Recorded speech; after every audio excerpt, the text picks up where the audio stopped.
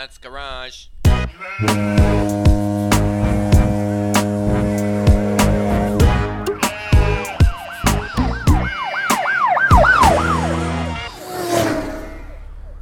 Oh my goodness, Pinkies, I'm huffing and puffing because I'm an old man.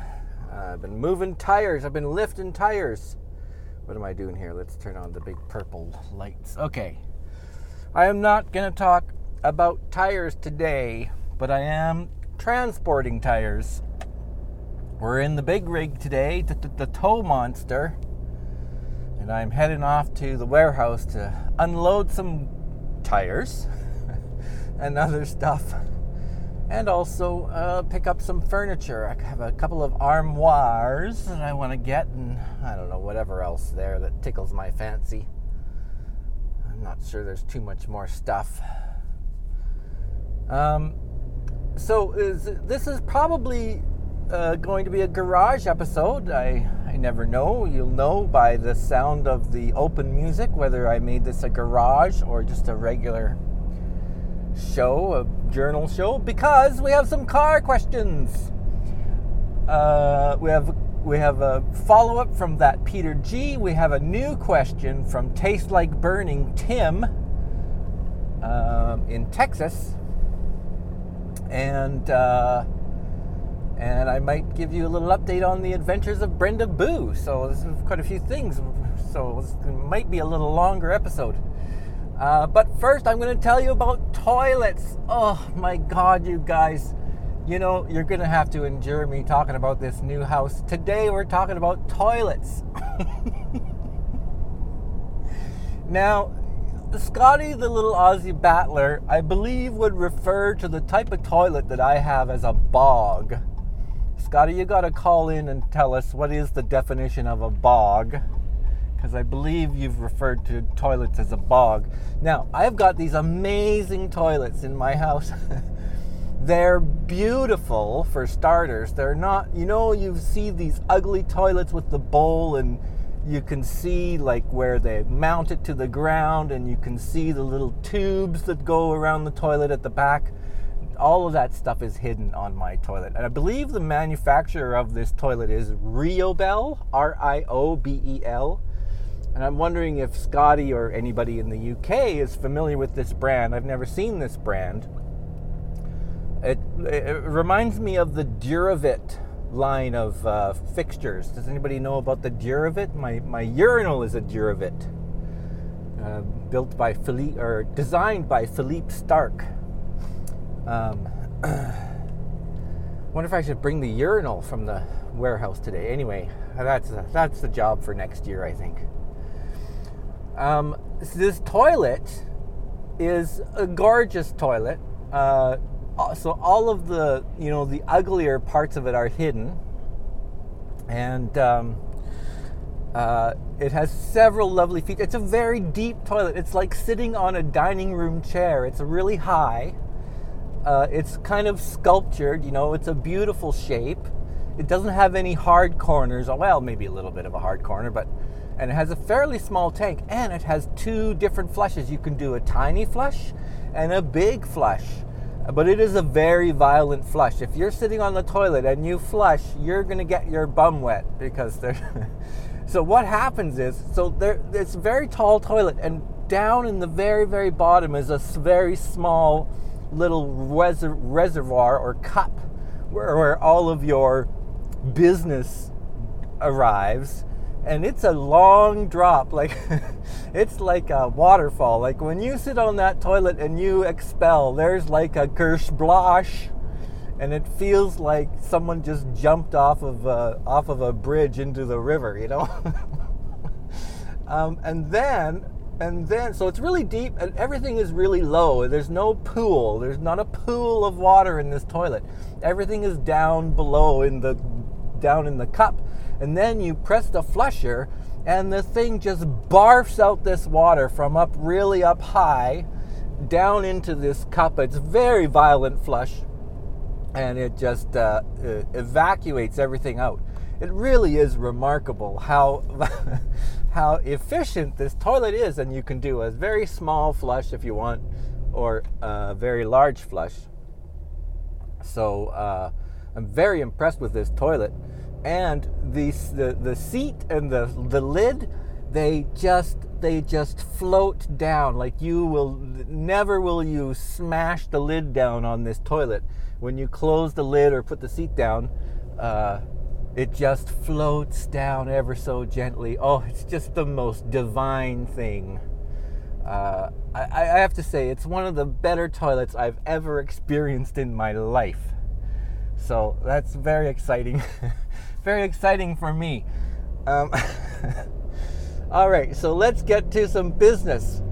Well, let's talk about Brenda Boo. So Brenda Boo, there's been a little talk on Twitter about Brenda Boo. I'll just tell you what she's up to. She's given me permission to relay the following information. This very day, in fact, which is April the 30th that I'm recording this, Brenda Boo is moving into her new apartment. Now, Brenda is in Iowa, and she has a job working as a custodian for a very large employer in Iowa. And she's been working there for 3 weeks, I think now, maybe 2 weeks, 3 weeks. And it seems to be going quite well. She's enjoying her job. Some of the people are really strange rednecks, but she seems to be handling them okay. She seems quite happy. And now today she's moving into a new apartment. This apartment is gorgeous, people. It's either recently renovated or it could be a new building. But it has the same finishes. It's very modern, right? Stainless steel fridge and appliances and things. It's an open concept. She has a 1-bedroom apartment. It has all laminate or vinyl floors, vinyl wood floors. I'm not sure what the surface is, but it is a wood. It's a wood or a faux wood floor, just like they're putting in everything now. I really don't like these. I've never liked laminate floors. The new vinyl flooring product is pretty good. It's nice, but it's not real, you know. That's what I have in my house, is a vinyl floor, wood floor. It feels okay, but it's, there's nothing like real wood. Anyway, so vinyl wood floors in her apartment. It's a very quaint, very, very chic, brand new. She's got a washer and dryer. I'm telling you, Brenda needs a washer and dryer. If you knew how much Brenda went through sheets and towels, I'm sure she does a load of laundry every day. It's just crazy. She's a consumer of linens. So, a nice little 1-bedroom and all that. So it's a really lovely apartment, and it seems to me that Brenda's quite happy there. Things are going really well for her. She has left Florida now and is back and working in Iowa. And I think she prefers Iowa to many of the other places she's been, I think. So if you're curious, Brenda's doing well. If you want to send her an email, you could send it to me at podcast@pinkwheelnuts.com, and I'll be happy to forward it on to Brenda if you would like to touch base with her and connect. I wouldn't expect her to be putting out any shows or making any podcasts. I think that's a thing of the past for Brenda, but you may hear her here on the Pink Wheel Nuts podcast. Okay, so now let's talk about these car issues. In my last episode, I asked Peter to let us know how things went with his door button locks, automatic door locks on his Nissan Sentra. So he's sent me a communique, and a little expensive, but he did get it repaired. So I think they did pretty much exactly what I recommended. They had to remove the door panel. Their work order, which Peter sent me, says that they removed the exterior door handle. Remove and replace exterior door handle something blah blah blah. I can't read it because I'm driving. And that's a little weird to me. Perhaps it was actually a problem with the exterior door handle. I don't know, but I can tell you that he paid $140 for labor, and the part for the button whatever the part was that they put in, which I believe to be the button matrix, but perhaps it's the actual full door handle, the exterior door handle. That's what it says here anyway. $175 for the part. So, and $137 for labor. That's about 1 hour. I surmised that it would be about an hour to an hour and a half of labor. So, except I'm surprised by the cost of the part. It's a little pricey if you ask me. But I think that's what you're going to pay if you go to a dealer. They're going to gouge you on the parts. So that's rather unfortunate, but that's the way she goes. So thank you, Peter, for letting us know about your door locks. I'm glad everything's working again. Peter seems quite happy with that. Maybe I'll just quickly read over what he wrote me here. It's working fine. Total cost was $312. Part itself took 2 weeks to be received, and it took them 4 hours, and it was done. All right. Well, thanks, Peter. All right. Now we have a new question from what many of you will recognize as a recognizable face. I'm just going to pass a. Come on, gear down. Come on, old truck. There we go. I'm going to pass a big semi here. Trucker Alex, I'm coming up your trumpet on a double laner here up the hill. Get that turbo kicking in here. Get the boost going. See my dash. Where's my lights? Take fifth gear. 2200 RPM in this old diesel. That's really revving her up there, Faye. We're doing 1800 RPMs in fifth gear at 105 kilometers per hour into sixth gear. Okay, so let's listen to Tastes Like Burning Tim and his question. Take it away, Tim. Hey Faye, it's Tim from Tastes Like Burning. I'm going to try to keep this quick, but no promises. So I have a question for you. Do you feel like garages try to rip people off and do the upsells and stuff? Do you feel like that's just part of their game to try to make money? And my question arises from the fact that here in Texas, you have to go get your inspection and your registration done yearly, right? Right. In California, it was like every 2 years, I believe. And then I'm sure it varies state to state, and of course in Canada, it's probably different than down here. But I had to take my car in for inspection. I take it in, specifically telling them, like, I'm here for state inspection. And of course, inevitably, when you have that done, they try to give you the upsell of, oh, your air filters are filthy. Oh, your fluids look a little off. Oh, your mileage is this, so you need to have these fluids changed. And James does all that stuff for us. He's very good at keeping the cars in peak performance and in top condition, and he's good at all that. But you know, you go in for the inspection, and they try to do this upsell, i.e., my example being, when I did that, the guy called me out into the bay where they've got the car taken apart and stuff, and saying like, oh look here, your air filter's filthy, and your mileage is this, so you might need to get your power steering changed out or flushed, or blah blah blah, and your oil and of course not knowing that like I have someone who does this for me, and then therefore I know the cost of these things. They wanted to charge me $50 to replace a cabin air filter, which was dirty, and I don't know that he didn't go drag it out behind the building in the mud before he showed it to me. I don't know how clean it was because I didn't ask them to touch it. They do all these courtesy checks with air quotes. But my question to you, Faye, is, do you feel like this is a scam? Do you feel like these upsells are like a scam to make them more money? I mean, I think the obvious answer is, well, duh, of course it is, because a lot of people might not know, like, oh, you don't need to do that, or, you can do this for $8 as opposed to $50.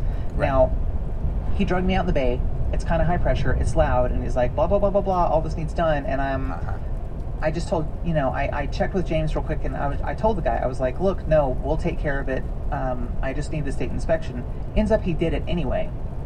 I get home. James looks at the bill, and I was charged $50 for a damn cabin air filter that we could have replaced ourselves for $8. I was super pissed at myself all day.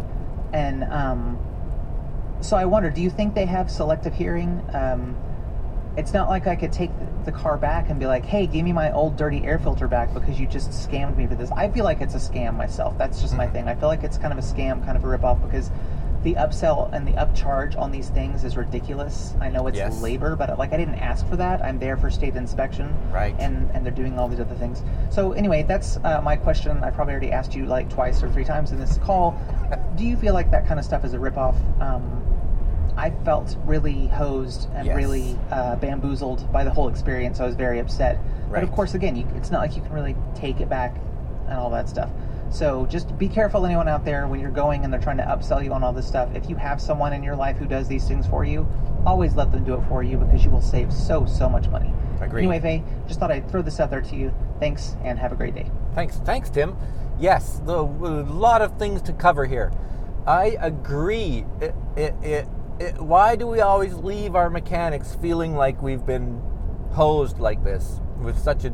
You have such a bad feeling when you leave your mechanic, when you've had to pay, hundreds of dollars more than you would have liked to have paid. Especially in this case where they ignored your instructions to do not replace, and they hosed you for that $50. So, where to start? Is it a scam? It's kind of a scam, but it's also standard business practices. This is how they make their money. So they're not. They may be scamming you, but this is the method by which they earn their income. Is to get your vehicle in the shop and then find anything wrong with it that they possibly can, so that they can bill you at premium prices for the parts and the labor for the work they're doing. So I think we should, whenever you take your car into a shop, you should fully expect to be upsold on various products, oil changes. The biggest scam is the fluid flushes, these air quotes, we're going to flush your engine. Your oil looks really dirty. You're going to need the $124 engine oil flush. All this kind of shit is bullshit. Coolant flushes is another scam. You want to avoid these things. So, how do you protect yourself? Well, I think, Tim, you made every reasonable effort to make it clear to this shop owner, this technician, that you do not require these services. Do not fix my air filter. Yeah, that's the other thing. This cabin air filter, the trend of now the cabin air filter, I believe that's just a blatant money grab by the car manufacturers to earn a little more money from you by selling you an air filter for $50 that only costs them $8 to make or less, right? So this is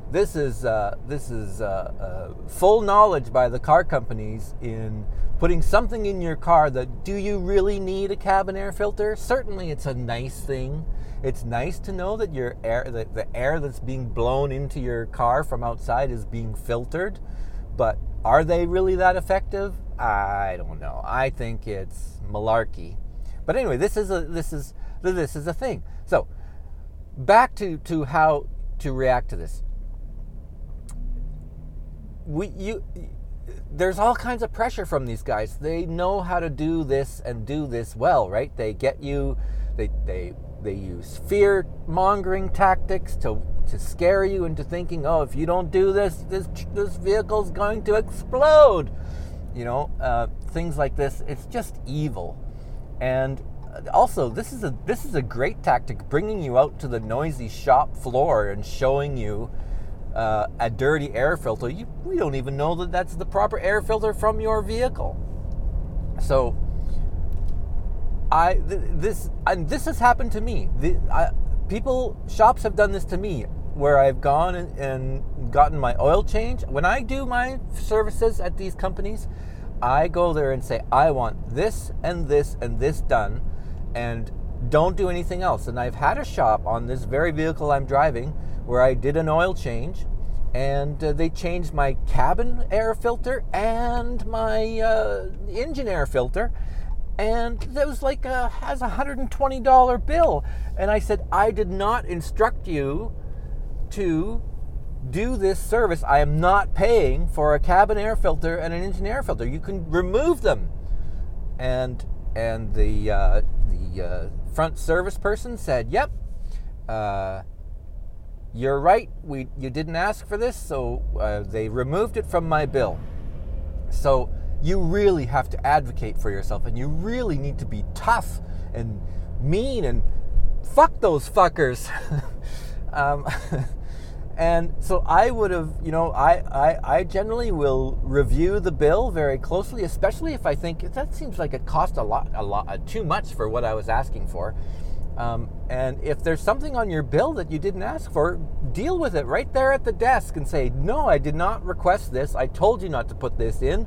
Remove it or refund me for the cost of this thing." That's terrible. It's terrible that they did that to you. And I don't know how you can proceed in the future. I would say maybe go somewhere else. And the other thing is that these government inspections are another. I mean, this is a great revenue stream for these companies to be able to get. You're required by the government to do an inspection. I would be curious to know exactly what does the government expect for your inspection. What's the government looking for? Tires that aren't bald and emissions that aren't. You're not poisoning the environment.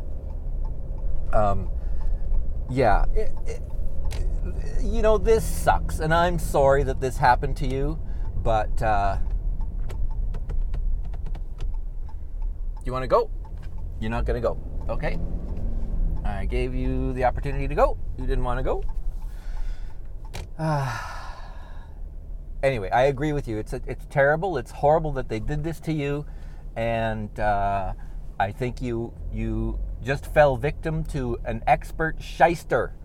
That's the situation. You got hosed by a pro, and sometimes that's going to happen. I mean, it's happened to me too. We don't always win in these situations. So I hope that answered your question. I hope I covered all the little topics in there. Because I'm now at my destination. I have to now shut the hell up and go deal with things. So thanks, Tim. That's Tastes Like Burning Tim. You can I'll put links in my show notes how you can connect to Taste Like Burning's podcast, Tim and James. What we used to call the lyrics in our old Apple players and stuff. You look for the info or the show art, however your particular podcast player deals with it, and you'll see hyperlinks to the people that I refer to, and in this case, the show Tastes Like Burning. Thanks, everybody. I hope you enjoyed this show. I am the Fade Driver. If you have a car question like that Peter G or Tastes Like Burning Tim, you can email me at podcast@pinkwheelnuts.com. This show is part of the Pride 48 network at pride48.com, where you can find more LGBTQ and LGBTQ-friendly podcasts. Thanks for listening.